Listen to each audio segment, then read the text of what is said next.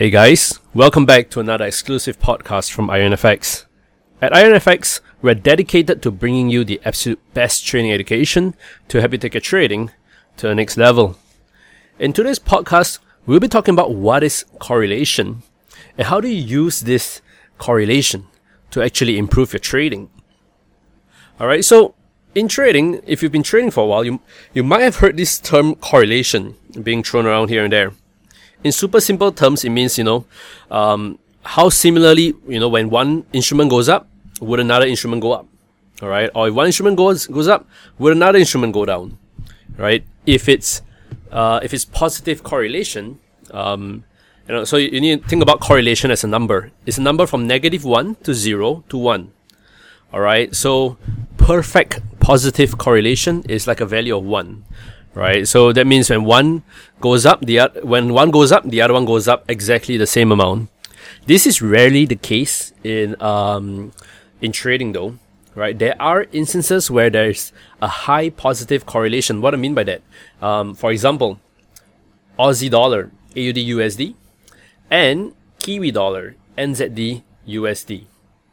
All right, Australia and New Zealand essentially. Right, they have a very high positive correlation. So when Aussie dollar goes up, there's a high chance that Kiwi dollar would similarly go up. Alright, not necessarily by the same amount or same magnitude, but enough. Usually it follows each other pretty closely. Alright, so that's what I mean by positive correlation. Anything above 0 is positive. Right, you can have weak positive correlation, like 0.3, 0.4. Right, this could be something like Aussie dollar and maybe Euro dollar, okay, or Euro dollar and maybe Euro yen, right? They move together, but not all the time. What you're looking for is strongly positive and strongly negative correlation. All right, why? Let me share with you why. All right, so imagine Aussie dollar and Kiwi dollar.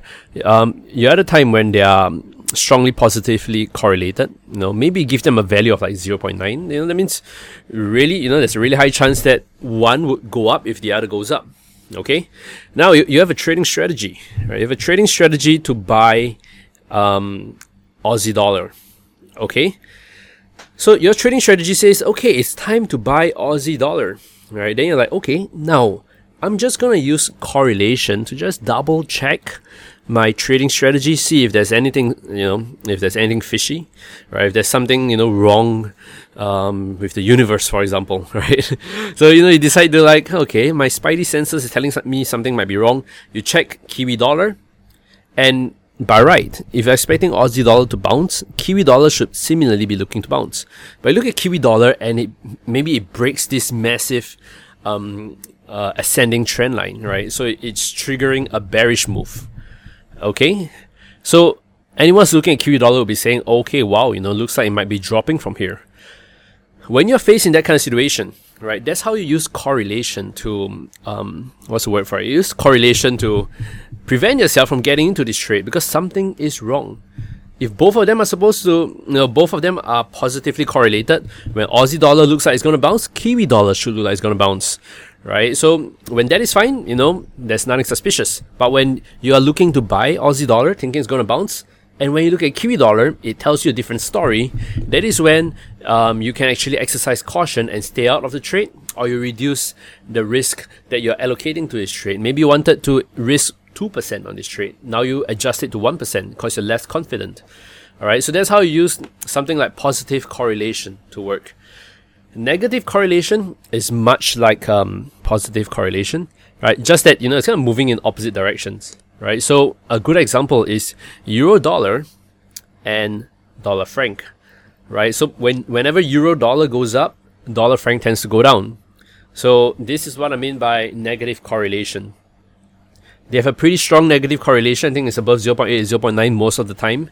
Right, and how you then use this is similar to what I mentioned, just that you need to flip things around a bit, right? Imagine if you are thinking to buy Euro dollar, right? If you're looking to buy Euro dollar, then your strategy, right? Strategy tells you to buy Euro dollar. You look over to dollar franc, and you're like, okay, technically, if I want to buy Euro dollar, dollar franc should be looking like it is gonna drop, right? Because when one goes up, the other goes down. And you look at euro dollar, you want to buy, and then look at dollar franc, and oh man, it just did a bullish breakout. It looks like it's gonna rise. That is when you should go on high alert and say, whoa, something is not right here. Right? You know, the stars are not aligned. You know, I sense a disturbance in the force or something. Right? So that is where you either reduce your risk, or you get out, or you prevent yourself from getting into the trade in the first place. Okay? Because, you know, the correlations are not lining up. And that, my friend, is how you actually use correlation to trade. Right? You actually use it as an additional filter. Right? When something's, compare it with strongly positive or strongly negative correlated instrument. Right? And you should be able to improve your accuracy. Okay? Anyway, guys, that's it for me for today's podcast on correlation.